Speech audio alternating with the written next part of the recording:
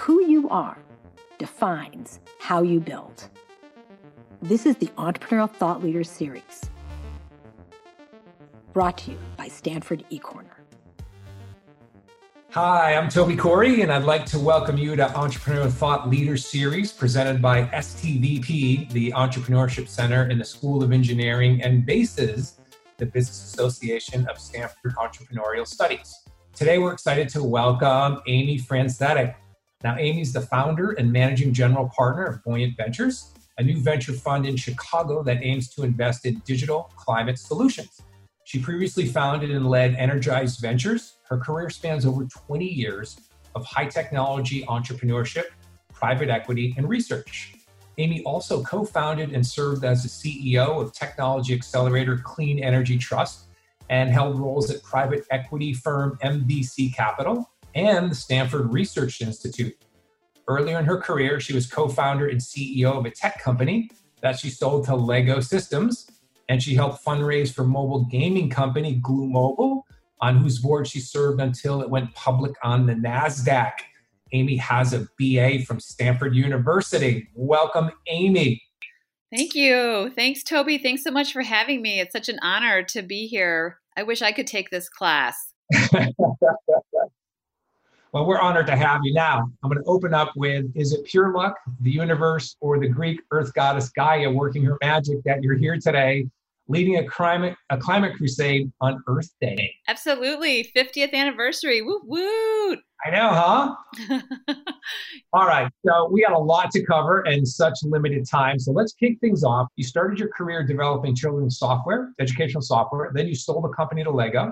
Then over to a leading think tank, Stanford Research Institute, off to private equity, venture capital work. You founded a technology accelerator called Clean Energy Trust. Then left to raise a $165 million venture fund at Energize Ventures. You served on private nonprofit boards. Now you started Buoyant Ventures, where you are focusing on digital climate solutions. I will say that's a really heavy polymath career trajectory. Could you walk us and the students through that journey and share some of your insights and lessons learned? Because it's fascinating. Well, thank you so much. I feel like when you recite it all, I feel really old, but I do feel like I still have so much to do. So I think the key theme is entrepreneurship. You know, this Buoyant Ventures is my fourth startup. And I think it's been really great to, take what I learned at Stanford and to try new things and take risks. And a big part of another theme that kind of is a thread throughout my career is working alongside of engineers and scientists. And I guess I always wish that I had become a scientist or become an engineer. And instead, I'm a business person. And so I try to do the best that I can to apply my business skills to scientists and engineers to help them realize their dreams. So that's a big part of what's driven me, throughout my career. I'm kind of a science junkie. I love to read about it. I love to talk to the scientists. I love to, try to understand how they think. And I'm also really, struck by the potential of all these great ideas that are coming out of labs and universities. And how can we bring, capital to help these people, tackle some of our most daunting challenges like climate change. And I think I have great respect for anyone who dedicates their life's work to that. And I want to help them be successful. Yeah. So one thing related to that, I guess, is that you have been able to find and cultivate really great mentors throughout your career. That's a huge topic at Stanford. I've been teaching now there for 10 years. So how have mentors shaped your career? And what have you done to really help find some people that have made a big difference in your life and your career? Well, I think I have to embarrass one of my very early mentors, whose name is Kathy Schlein, who she has a lot of Stanford folks in her family, but she was a friend of mine. She was my boss actually early on in my career when I worked for Hasbro, and we were making a line of kids software. And when I remember very fondly that one of our first interviews, she was a runner. I was a runner at Stanford too. I walked onto the track team, so I wasn't good enough to be recruited, but I loved to run so much that I walked onto the track team. And the only reason I really raced at all was because the gal who was an Olympic athlete in my races was injured. So that's why I was able to race on the Stanford track team while I was there. But Kathy was a runner too, and we both ran 800s, and she really drilled me in our first interview about what my times were. And so I think if they weren't respectable, she probably wouldn't have hired me. But I think it's really important for women to find women mentors. I think that's a really important thing. Kathy was a great mentor of mine. She really taught me to speak up for myself, and she really set a great example about being authentic and being your authentic self. And I think being fearless, that's a really, she worked alongside Steve Jobs. And so she had picked up a lot of great experiences working with him at Apple and try to bring that to us and relay some of those great learnings. So, but I think also there's, it's great to have women mentors, especially for young women starting out in the business world, but sometimes you have to also find great men mentors as well. And so I've had a number of those throughout my career, and folks that helped me kind of realize some of my goals, and also maybe try to help avoid some of the pitfalls, and pointed things out and were honest when I needed that honesty, and, showed some tough love, which is really important, is to have real honest feedback from your mentors and your peers whenever possible. And you really realize then how rare that is. It's really rare to get someone who can really tell you, when someone's told you no, or they're sort of not letting you do something, you don't often get the feedback about why or how to do it better. And so it's really valuable to work with people that can be honest with you, and that builds a really terrific trust. Yeah, that's awesome. Fantastic. So tell us what led or inspired you to pursue clean energy, because that's not the easiest industry to be in. But what got you on that track? Well, I was working in the high-tech business for the first part of my career, and had started out actually in video games, and then worked in the wireless business, and I had run a company that spun out of a think tank that Paul Allen funded. The think tank was called Interval Research, and the company was called Zowie, and that was one that I did also with Kathy. She was helpful and was an advisor to that company, and gave us a lot of support.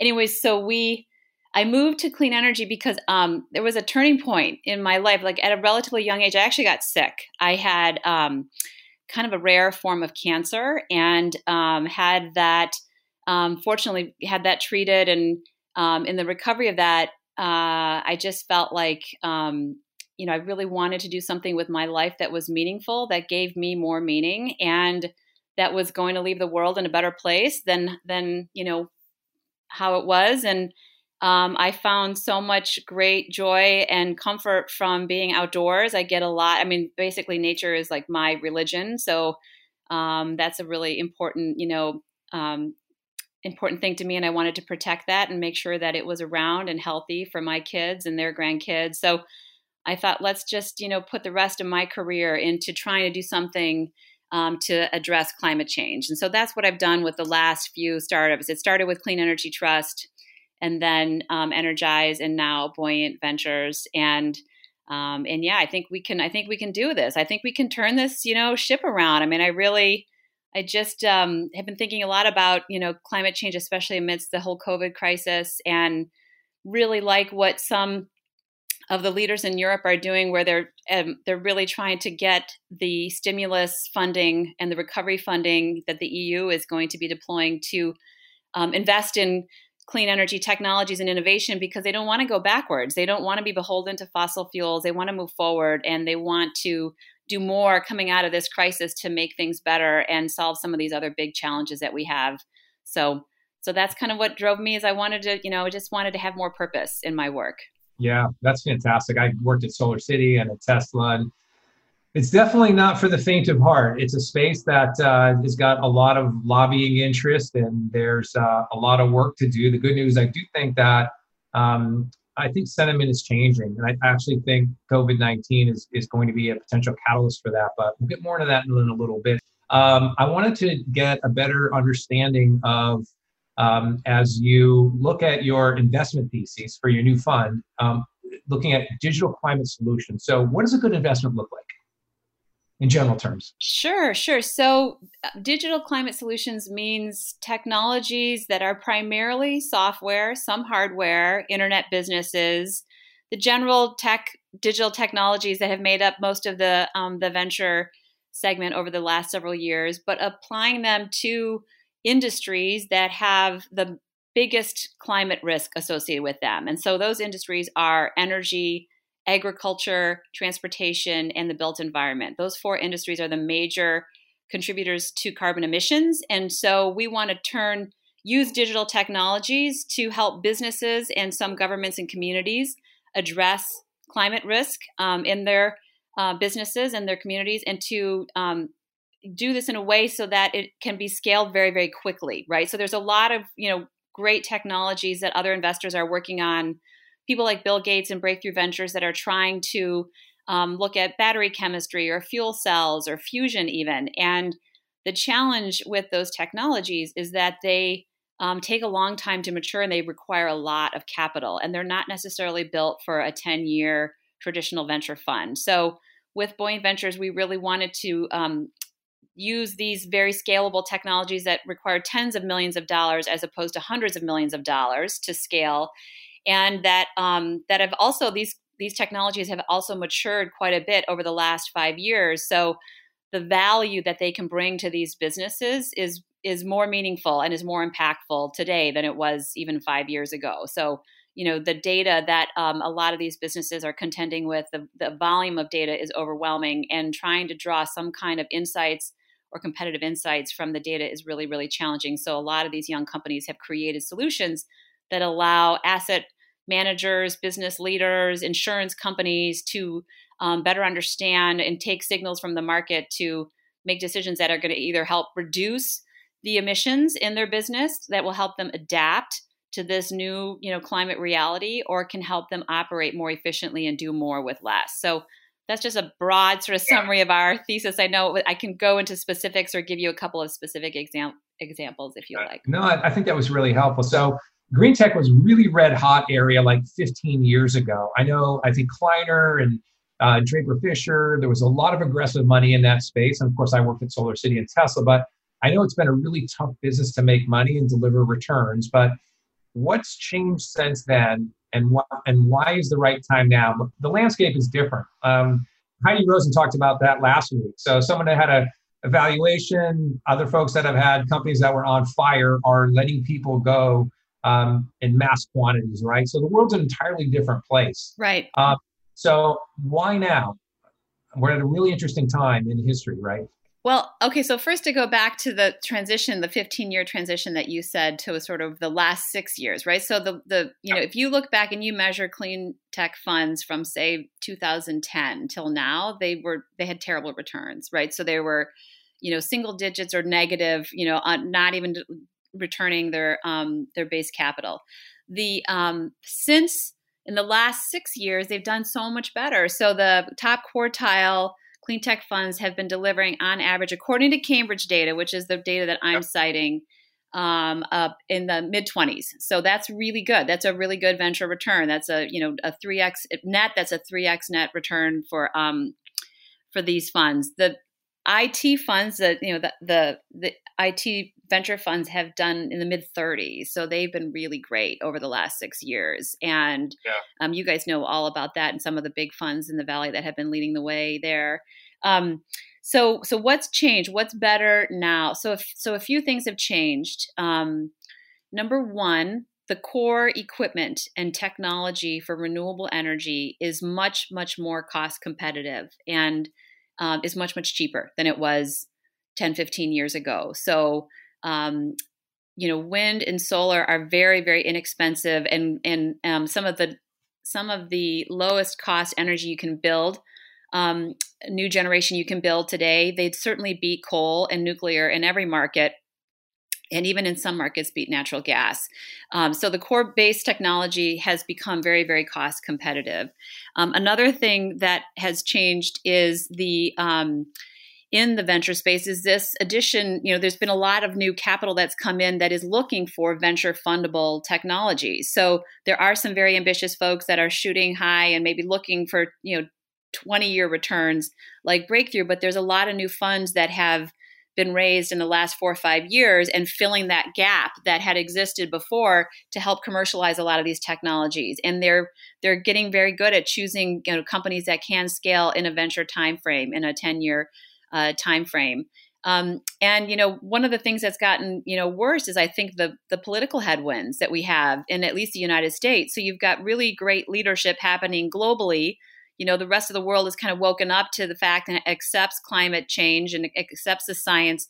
And then we've just, with this administration, we've had a lot of resistance. So that has opened up some additional capital, like folks that's almost sort of maybe activated a part of the market that before wasn't activated because they want to do something about it. So it's helped to bring some new capital into the market.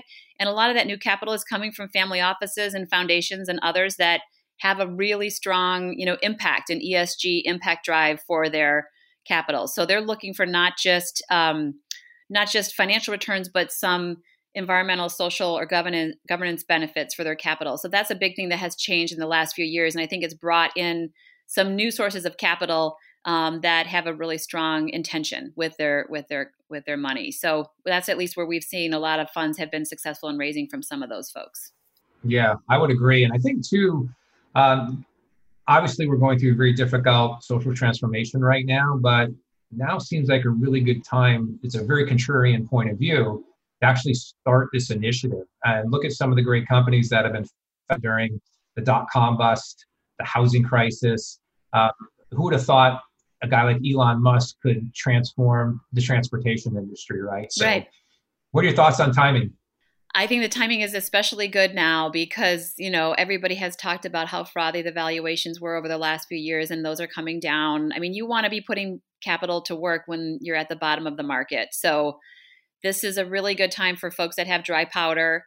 I think the other thing that's really happened in the space that is exciting that we hope will resume, post-COVID is all of this, all of the promises and commitments from the super majors, but also all the institutional capital that is moving into the sector, right? So all the big banks have made commitments to address climate risk in their portfolios. Endowments, the universities are getting a lot of pressure from the students to divest of fossil fuels. So that's helping to bring more capital into the market. And I think we'll continue to see the momentum build again from those institutional investors. I don't think we're going to go backwards and they're suddenly going to say, oh, no, we want to go back to how we were investing before this. I think that you're going to see that the sustainable funds are going to outperform the traditional benchmarks. And they're certainly going to outperform any funds that have any kind of fossil exposure in them, especially considering the price shocks that we're seeing in the oil and gas industry. So I think you're going to see definitely a good momentum returning to any of the folks that are investing with ESG top of mind. And I think we'll see some big institutional players will double down. Yeah, I'd agree with you. So I think your fund is more Series B. We're early stage. Right? Yeah, we're early stage Series A and B. Yeah, so for all those super talented, smart folks that are thinking about becoming an entrepreneur and want to do something about what I think is the greatest human existential threat around climate change, what advice would you give a big idea entrepreneur on how to raise capital? And we all know that the top 3 reasons ventures fail. One is they find out there's no need for their product, or they don't get the product market fit, or 2, there's the wrong people involved, or 3, they run out of capital. But just sort of think about sort of how you're looking at the future, some of the opportunities here. What advice would you give a young entrepreneur that wants to do something in the climate change space? Well, first of all, I would say I draw a lot of inspiration from college students. Clean Energy Trust has, since its origination in 2009, has been funding student-led businesses with their capital, and they've had support from the Department of Energy as well as a number of corporate sponsors. So young people are going to save us, but they have to save us. We're counting on you all to save us. But I think one piece of advice is there's so many great support systems for young people starting companies, whether you're a student and you have support through a venture fund at your university. I know Stanford has terrific support in Brian Bartholomew's class and some other, more accelerator type support systems there. The Y Combinators and Techstars, I mean, that that's a relatively, recent phenomena, and they do a really, really great job of helping people hone their business ideas. And investors like myself, like we definitely go to all of those demo days. We we watch all of those pitches. Clean Energy Trust, funds those student companies, and you've got a lot of, young, early stage support for new ideas. And I think that's really a great place to go learn from your peers, find mentors. There actually is a Techstars sustainability initiative in Denver or Boulder that is also sponsored by the Nature Conservancy. So you now can find a Techstars type program specifically for climate. And I've heard really terrific things and have talked to the folks that run that. And they do a really great job of helping people shape their businesses and get them in front of mentors and help run those interviews like, Steve Blank's, questioning that he does for new business ideas. I think that they do a great job of giving exposure and helping people get in front of customers to hone their ideas. So that's what I would say is get yourself into one of those programs so you get all that support wrapped around you. Yeah, I would agree. I think that I think your timing is exceptional because I think if you sort of look at the evolution of software and look where it was just 10 or 20 years ago, it was really hard to build software. And with the tools and the frameworks that exist today and other new infrastructure companies like Plaid that comes out that allows you to plug into any sort of bank for an ACH pull, and you look at the distributed energy assets that are sitting out there today. So I think your timing is great, that there's enough of inertia and kind of raw material out there for the second act of the play that can really take this thing to the next level. So I love the space that you're in. So let's shift gears a little bit. We're all dealing with a super significant pandemic. We're seeing nothing like I don't think any of us has ever seen in our lifetime. The unemployment rate is skyrocketing. I don't think we've ever seen an economic shutdown like we have, the health issues that we're all facing. How do you think COVID sort of, what does it do to climate change? How do you see it playing out? Mm-hmm. Well, there's definitely a connection. I think that what we've seen is that some of the people that have suffered the worst and have died have been in areas with a lot of air pollution. They may have had underlying asthmatic conditions, which is, again, very much a condition of living in highly polluted areas. So when you have a respiratory disease, that's a very strong factor. And when you've seen what happens when we shut down the economy around the world and you see how clear the air is and how clean the water is and all that, like, to me, that's a great opportunity that we just got a taste right before our eyes of how good it could be. And we don't want to have to shut down the economy to achieve that. We want now human ingenuity to come up with solutions and technologies and policy that will help us achieve this, but stimulating the economy. And so I think, again, like I said, what these 13 countries in the EU have called for an investment in the space. And I think recognizing the job potential of the space as well. The wind and solar and energy efficiency industries employ more people than the coal industry, 3 times as many people as the fossil fuel industry.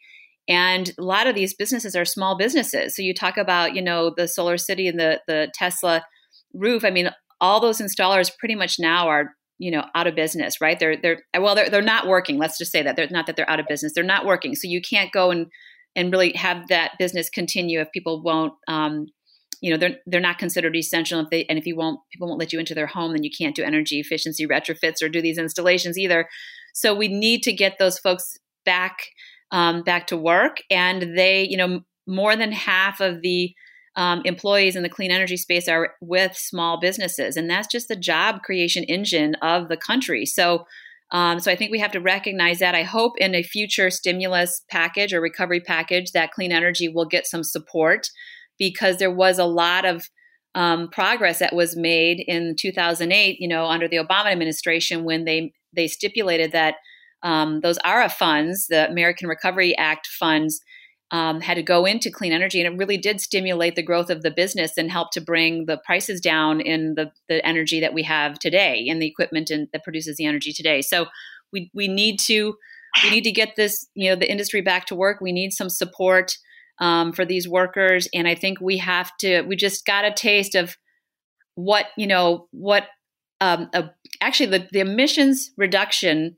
over the last quarter is about equivalent to what we would need to do to prevent a rise in temperature by 1.5 degrees. So we just seen how that can happen, but now we can't do it by shutting down, the economy. We have to do it with human innovation and policy changes.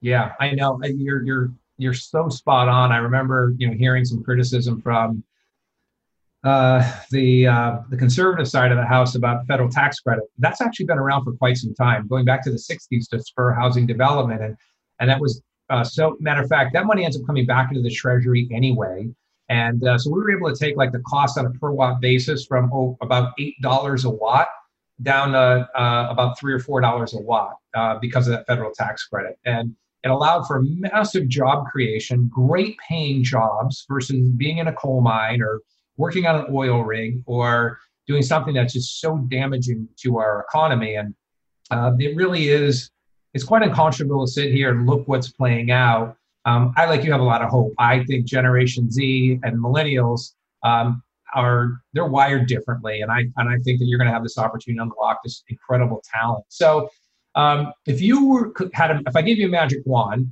and I said, what would be the one thing we could all do to make the biggest impact around climate change, what would that be?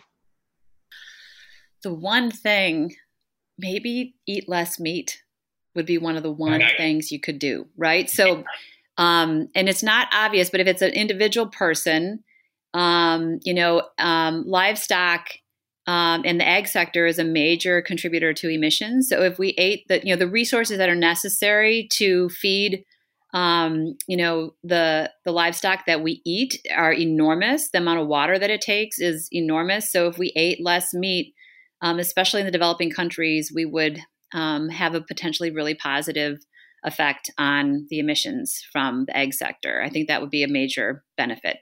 Yeah, I would agree. And that's such a massive contributor, and it doesn't quite get that play. My guess is that there's still really strong lobbyists in Washington. Absolutely. Yeah, absolutely. But I would say, so I would agree with you. The second advice I would give is please get out and vote in November, people, especially young voters. You're historically fickle, and to the extent you can make the difference this November. So hopefully we get a lot of folks. Actually, we won't change anything if you don't vote. You know what I mean? Yeah. Like we have to get young people to vote. And we know that climate change and sustainability is one of the number one issues for young people. So you have to make your voices heard.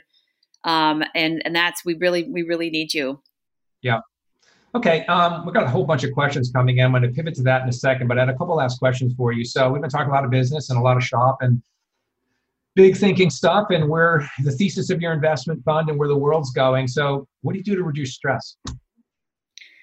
I run, I swim. I can't run as much as I used to, so I swim, but I can't swim now because all the pools are closed. So I get outside. I mean, that's my nirvana. I get outside with my dogs and my husband and my girls, and we just walk for miles and miles and run and get fresh air. And honestly, that's our saving grace right now. It's kind of keeping us mentally sane and physically sane.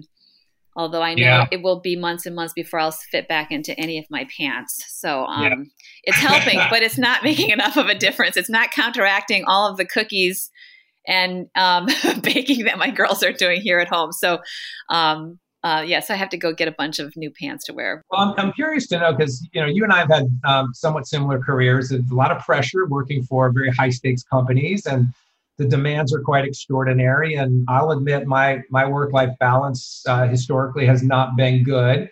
But you've worked at some very high pressure jobs. You dealt with a life-threatening health issue, and you just seem really centered. And, so what else what have you done throughout your career to kind of work through, lots of stressful times and where you got to today? Whatever it's doing looks like it's working. Well, you're very kind. And I don't really know if I have a great answer. I wish I did, Toby. I wish I had the advice. I think, I feel a deep responsibility to try to make a difference. And I feel like people are counting on me, and that means a lot. And And I function really well in a team. So I really like to be part of a team, and I take really seriously, the success that we all have, that responsibility we have for success for each other. And so that's the biggest thing that kind of drives me to try to do the right thing, is to think about my team, to think about my family. You haven't asked me what it's like to be a working mom. I have 2 teenage daughters, and definitely had times, where I missed out on things that they were doing to work. But, we talked a lot about why I was working and what I was doing, and they were supportive of that, goal and that mission. But I also tried to be in jobs where I had the flexibility so I could be there for the most important things when I needed to, and that sometimes meant that you couldn't work for folks that weren't supportive of that. And so I think that that's another key thing for women as they are in their careers, is to really find those bosses that, have a family and want to, understand that they're going to get better work and better loyalty and commitment out of their employees if they are flexible and allow you to also be a mom and a wife and, and a dad, and a husband, and to turn up for your kids. That's so important. Yeah. Kind of somewhat related to that. Do you feel, if you look back again on your career, and I know some young students are just getting ready to start their career, did you get to where you got to where these things just sort of stacked on top of each other? Or was there some non-linear moments where some positions and some things just really catapulted you far faster than kind of the linear step? It was definitely nonlinear. And actually, one of the big sort of debates I had with myself and some of my bosses and, my peers was going back to business school. So, I have a BA from Stanford and I don't have a business degree. And when I was in my late 20s, I was in the very fortunate position to be running a company. And I felt like I was learning so much running that company that I couldn't afford to take the time out to go back to business school. Like what I was learning, raising capital and running the business was more important than learning it in a classroom. But I highly recommend people do that, because I know people, all of the MBAs that I've hired over the years have gotten so much out of that experience. And, especially the relationships and friendships that they've built in business school has been so important. But that was always a debate that I had was, should I be going back to business school or not? So I had a couple of opportunities early on where I got a lot of experience, and that was all sort of on the job. And that's how I decided to learn. And then I filled in the gaps in areas where I didn't know, like I didn't know much about accounting. So I took an accounting class, and nowadays you can do that too. You can sort of supplement your education relatively easily by taking online classes. So I'm a big believer in that, and sort of learning what you can, while you're working, because you get to apply it right away. And that's sort of the best way to learn it too, is to put it to use the next day. So yeah, I think that I forgot even what your first question was. So hopefully I didn't ramble too much. No, I think it's important because, you sort of looking at this incredible career trajectory, and it's like, wow, did these things sort of stack up and learn, or were there, I know in my career, there were moments where it was super nonlinear, where just like what I learned, it was an explosion. Other things were more kind of incremental. And I was wondering if the same experience, and to that end, you worked at had a career stop at Stanford Research Institute, which is an incredibly secretive place. And I was curious that seemed to kind of be a little bit different. I know, I'm curious to know what you learned there and what that was all about. I loved my time there. It was awesome. I was actually working in the Ventures and Licensing group for Norm Winarski. And he's credited with helping to identify what became Siri. I actually worked for a period of time with Adam Chire on the early part of the research that became Siri there. And my job was to be the business person to help either figure out the licensing of the SRI technology, or to help raise capital for spinouts. And they had a very good, successful track record of turning their research into viable businesses, especially in the voice recognition area. Also in cybersecurity. So I worked a lot on cybersecurity there when I was with them. And, that was super fun, because it was just like, I love to be in the labs. I love to sit alongside these scientists and these crazy smart people, and then just dream about, well, what could we do with this? Where would it fit in the market? Who would buy it? How much would it have to cost? Like, what partners would we need? And that was my job, was to think about the business part of it. And we got to interface with a number of venture capitalists that were supporting that effort at SRI. So they had put together this great advisory panel of some of the top venture capitalists in the area to help review their technologies and to have opinions about that. And that was super fun. But I loved working with Norm. And the reason that I stopped working there was we moved back to the Midwest to raise, once I had both of my daughters, we really wanted to be closer to family. So we moved back from Menlo Park, we moved back to the North Shore of Chicago to raise our kids closer to my family. So that's what disrupted that. Otherwise, I think I would have still been there working on that. I love that was one of, my favorite job experiences because it was so intellectually stimulating. Yeah, it's a very fascinating place. Some amazing technologies are conceived and birthed there. So that seemed like it was a great stop. Okay, one last question. We had some really cool questions popping up in the Q&A. But lastly, so if you went back in time to your freshman year at Stanford, what would you do differently? Well, I would think, let me talk about my Stanford experience in general. Okay. One thing I would do differently that I regret is I never studied overseas. So I wished I had done that. That's what I wished. One thing I wished I had done. And we didn't have a lot of money. I was on a big scholarship. I had to work throughout my Stanford career. I had a big loan. So I think that felt very luxurious to me. And I didn't think I could afford to do that. So I wished I had done that because everybody I know that did it had a great experience. And I sort of, then set about after graduating, trying to travel a lot because I missed having that experience as a student. But I do remember one piece of advice is I would give a little more forgiveness to myself that freshman year because I was class valedictorian in high school. I had straight A's, but I was not prepared for the intellectual rigor of some of the advanced math and science classes at Stanford, and they just kicked my butt. And I remember feeling I was so humbled. It was really, and I think it took me quarters to recover from that, like signing up for some of these classes.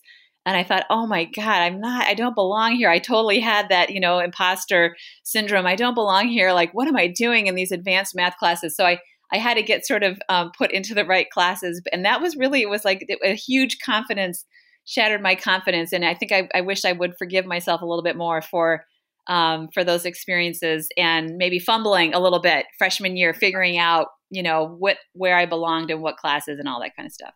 Yeah, I love it. So look, I think fate played a big role in you being here today on Earth Day. I so applaud your work and effort and courage in what you're doing. And I don't know if we've hit 420 parts per million yet. I know we're at 419 last time I checked, and we're clearly not on a sustainable path. And I've looked at studies that show, within 100 years, so students, your kids are going to be inheriting something quite extraordinary here. It could reach $2 trillion a year to deal with climate change. That's not going to education. That's not going to infrastructure. That's not going to investments in the future. It's paying for the past. So it's not too late. Thank you so much for everything that you're doing. I think your fund's going to be phenomenally successful. And I think you've shared some amazing insights with our students today. So we got a little bit of time. Let's do some Q&A. And so they've got some good votes here. So the most voted up question is, broadly speaking, what does the success scenario look like for climate change technology? And what is the end game and how different, and how is it different from today? Well, let's see. Let's talk about, success. What does success look like? So I think we kind of saw it a little bit, like I said, just the last month or so as we saw how you can see the Himalayas from the cities, in India, how clean the air is in LA and in China. I think, success is definitely keeping us under that threshold, the emissions threshold and the temperature threshold. I think more importantly, it is, we've caused a lot of damage even to the ecosystem and the biodiversity. And I think that helps. A big success will be restoring that. And these habitats that a lot of we've encroached upon a lot of the habitats of all the animals. And that's been a big cause of infectious diseases, right? So as we've encroached upon their natural habitats, we've seen more and more, animal to human infectious diseases. So I don't know that it's going backwards to what we had before, but I think it's like renewing the biodiversity. It's clean air and water.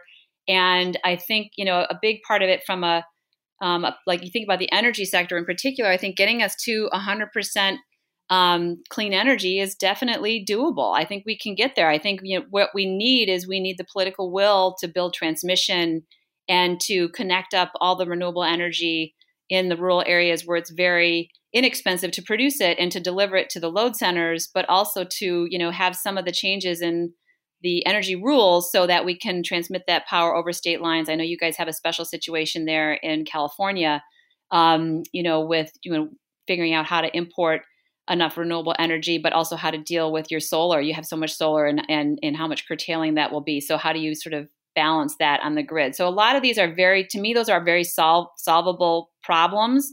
And I think if we have the political will to get there and can change some of the rules and regulations so we can use all these technologies that exist and just put them to work and let them do their thing, then I think we can make really tremendous strides. And I think we have it, Tesla and their amazing electric cars, they've basically helped to, make the EV market. So we'll get back to that eventually. Like EVs are going to take a major hit from COVID, like just people's disposable income, and people aren't going to be buying as many cars. But again, I think that the internal combustion engine is not necessarily going as fast as the way of the coal plant, but it's kind of on that trajectory. So I think that will resume and we'll get there on the transportation sector and removing the emissions in that sector. So I think we can get there. I think we just have to let all of the great inventions we already have, they have to be scaled, and we need support, from the government to do that in a sort of a rulemaking and regulatory standpoint. And if we had a price on carbon and we could get the political will to do that, that would accelerate us in the really positive direction.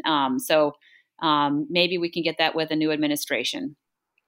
Yeah, I mean, I would agree 100%. I remember back when Elon was very active at Solar City while I was there as our chairman.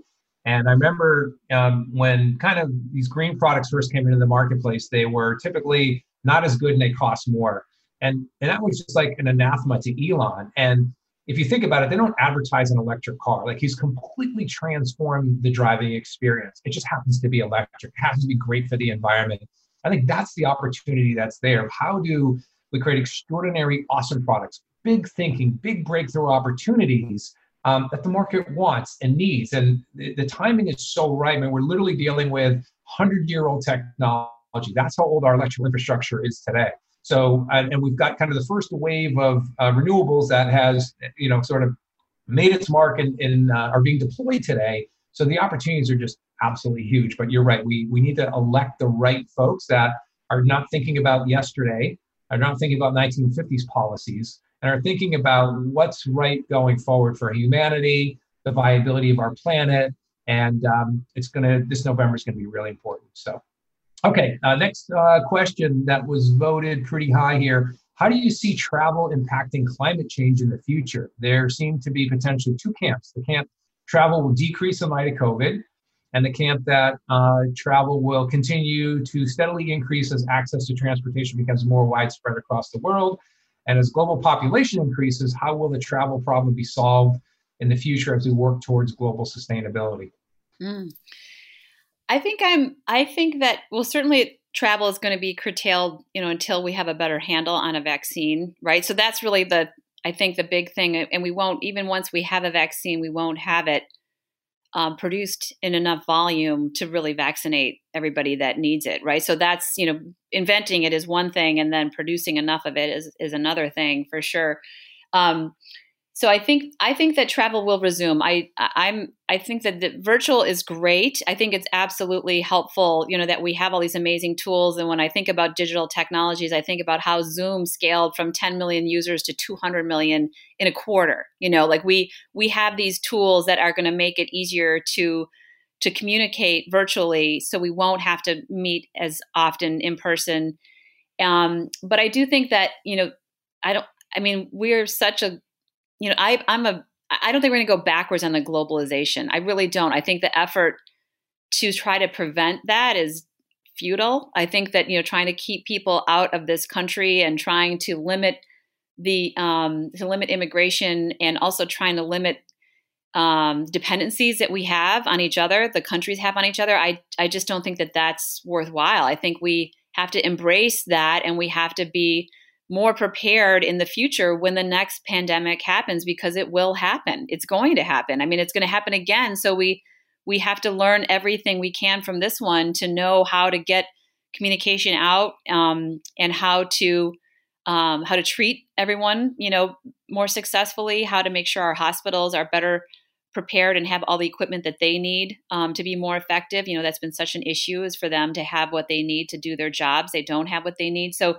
I think we're going to have to rebuild all the stockpiles. And I think that, again, like the whole supply chain for medical equipment is completely global. So I think we have to just embrace the fact that we are dependent upon each other and make sure that we have better systems for dealing with the next pandemic. But I am hopeful that global travel will resume. And I think that, from a carbon standpoint, that is a big emitter, and we do have ways we can address that in jet fuel. We have ways that we can address that certainly with electric vehicles. And then even, I was talking to Maersk the other day, and the shipping industry is a huge, huge opportunity to address for emissions, and looking at pulling carbon out of the shipping industry and the transportation industry, the logistics end of things. Like, you can do so much more with less fuel. And there's a lot of great innovation that you can use to reduce the amount of fuel needed to transport these goods. And Maersk is one of the leaders in that area. They've got a commitment to be to net zero carbon by, I think they're 2040, they're trying to get there by. So that's incredible goal that they have, because especially since the fuel for the shipping industry is so dirty, they have to do even more than others do, than say the airlines do, to try to address that. But I think we will. We have the innovation. We know how to make biofuels. We know to help to help flight and to help the airline industry. And we know that electric can do their part. Electric vehicles, trucking, fleet, everything can be happening on the sort of vehicle front. So I think we'll get there, and I think it will resume. It'll take a long time. And I know people are probably going to be starved for getting back together in person too. I think we just, we won't do it as much, but we're going to really do it for what's really, really important. Yep, I agree. Okay, we got one last question. Let's see. In your opinion, let's see, wait, here we are. In your opinion, what are some near future green alternatives to fossil, excluding nuclear? Okay. Well, I think the alternatives to fossil, we've got, wind and solar are super effective, right? So I think deploying that at scale, and, we've got a lot of rooftops that could still take solar on them, and putting battery storage and pairing those with battery storage is really important. So we've seen that can be very cost effective. Tesla's been a leader in that for sure. So I think deploying the technologies that we have at scale, and then focusing on the transmission of that power. The transmission is the difficult piece. If we could transmit the clean power more easily to where it's needed, that would solve a lot of the problems that we have. So, you've got some really great thinkers there at Stanford that are thinking a lot about this problem and how you do this. And I tend to agree with them. Mark Jacobson and some of the others who aren't looking for us to depend upon nuclear power. And they're certainly, planning for storage to be a big, big part of that solution. But even if we didn't get to 100%, if we got to 80%, we'd be in really, really good shape, So I think if you still needed to use gas peaker plants in certain locations, if you still, if you kept open the nuclear plants longer than they're supposed to be, which is basically the entire fleet that we have in the country is operating way beyond its useful life. But if you could safely keep them online for a little bit longer, I think you could get there with really, with more transmission and with more storage that's deployed at an even greater scale. The Entrepreneurial Thought Leader Series is a Stanford eCorner original production. The stories and lessons on Stanford eCorner are designed to help you find the courage and clarity to see and seize opportunities. Stanford eCorner is led by the Stanford Technology Ventures Program and Stanford's Department of Management Science and Engineering. To learn more, please visit us at ecorner.stanford.edu.